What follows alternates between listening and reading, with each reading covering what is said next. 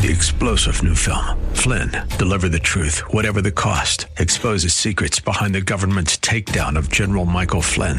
Flynn knew what the intel world had been up to. He ordered the first audit of the use of contractors. This set off alarm bells. He told the truth. He was the most dangerous person for Donald Trump to hire. They had to get rid of Flynn. Flynn, deliver the truth, whatever the cost. Available now. Watch it today. Go to salemnow.com. salemnow.com. Thanks for listening to the Town Hall Review with Hugh Hewitt podcast, bringing to you the best voices on the stories and issues that matter.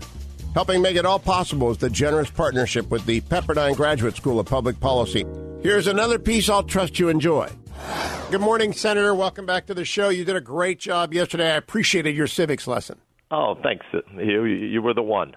Well, I did. I enjoyed it. I was listening to it.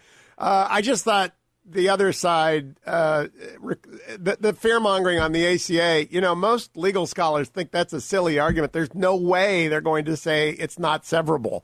But nevertheless, they argued that. I'm astonished sometimes, Senator, at what goes on the other side.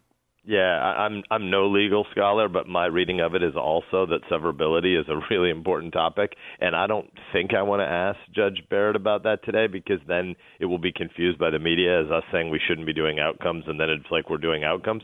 But it does feel like there are a whole bunch of people who just want to use this hearing as a get-out-the-vote strategy, and whether or not it's connected to reality for what might happen in the court after the election doesn't concern them very much. And it's kind of a gross distortion of what we should be doing at the civics level of making sure the American public understands what a confirmation hearing is, because what's a judge's and especially a justice's job.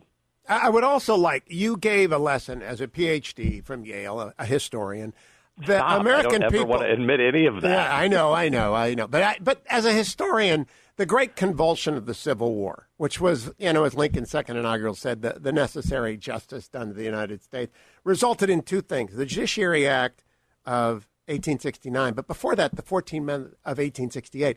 Those two things are cornerstones of the rule of law. And when people talk about court packing, and they won't even admit what it means, they are undermining the fundamental rule of law. I get very exercised about this, Senator. They should not, if they're going to try and pack the court, they ought to at least be upfront about the danger that it poses.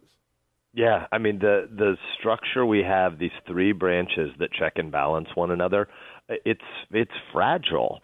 And if you end the deliberative structure of the United States Senate and you do that for the purposes of packing the court, you're really fundamentally remaking the American system. And we got lots of stuff that's broken in our public life and public square and civil discourse and public trust right now. And it's an incredibly dangerous thing to do. I think it's a terrible idea, but at least be upfront with the American people. And instead, they've decided to come up with this dodge where they just have this Orwellian spin by saying, well, we know that in our focus grouping, court packing is a term that nobody likes, so why don't we just say the other side did it?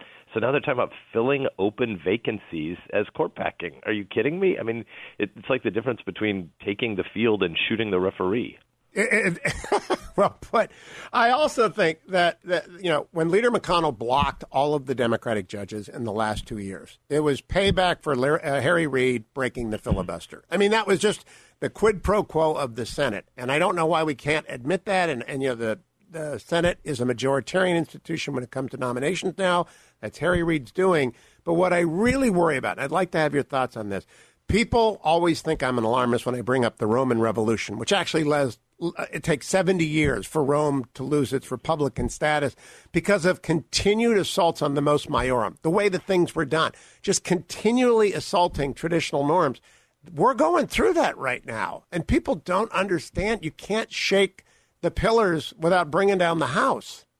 I strongly agree. I mean, when I was running in 2013-14, one of the most common topics on the trail was the Waters of the U.S. rule that was about the EPA and, trying to remake the way we regulate agriculture even when it's intrastate issues. But I'd say a close second was executive overreach.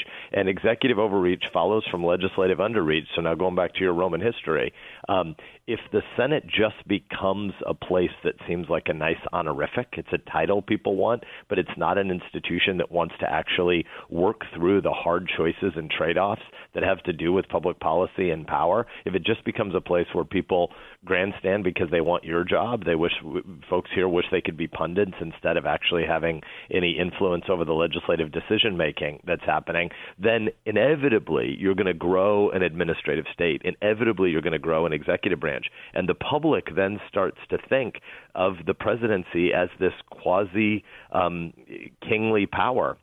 And when you do that with majoritarian 51-49 voting, it means that all of culture has to be swallowed up by the politicization of, I got to get to 51-49 because otherwise the world's going to end. Washington, D.C. is just not supposed to be that important in people's daily lives. Yeah, Senator, you obviously prepare, and you're right about that. But in the minute that we have left, I hate the missed opportunity. Justices come out for questions once in their life. And to use it for political grandstanding instead of the education of the American public about what judges do is, to me, tragic. I agree. We have to have people understand what judicial activism is, why it's bad, and why putting on a black robe, cloaking yourself, is all symbiotic with not standing for election. It's symbiotic with lifetime tenure because this is supposed to be the apolitical branch. And that shouldn't be a Republican argument. It should be something that Democrats also want to argue for so that the political branches have the accountability to the people. Do you think you can get questions of Judge Barrett that will illuminate that, Senator Sasse? I mean, she won the teaching award at Notre Dame year after year after year. I mean, hopefully people would want to be asking her questions because it turns out she's pretty good at teaching it. Amen. Ben Sasse, thank you, Senator. Always a pleasure. Good luck today. Thanks for listening to the Town Hall Review. Our program is coming today in partnership with the Pepperdine Graduate School of Public Policy. It's America's most unique graduate leadership programs offered on Pepperdine's breathtaking campus in Malibu, California. Learn more at publicpolicy.pepperdine.edu. If you're enjoying the podcast, please tell a friend to go to Town Hall Review and sign up as well today. This is Albert Mohler for townhall.com. So, what's really up when you hear controversy over how judges are to apply the Constitution of the United States? Actually, more than most citizens understand. Here is the plain and simple issue at stake. In the early 20th century, liberal justices on the Supreme Court began to argue for what they called a living Constitution. They meant that the Constitution had to be understood as a document that judges must make relevant for their own times. This is how they came up with the supposedly constitutional right to abortion, for example. Conservative justices are originalists, meaning they read the Constitution as it was written, in its original meaning. If the judges get to make up new meanings of the Constitution and essentially legislate, we're ruled by judges, not by law. All that is at stake in the fight for the Supreme Court, and you can see why it is so important. I'm Albert Mohler. The Pepperdine Graduate School of Public Policy, for those considering careers in politics and policy.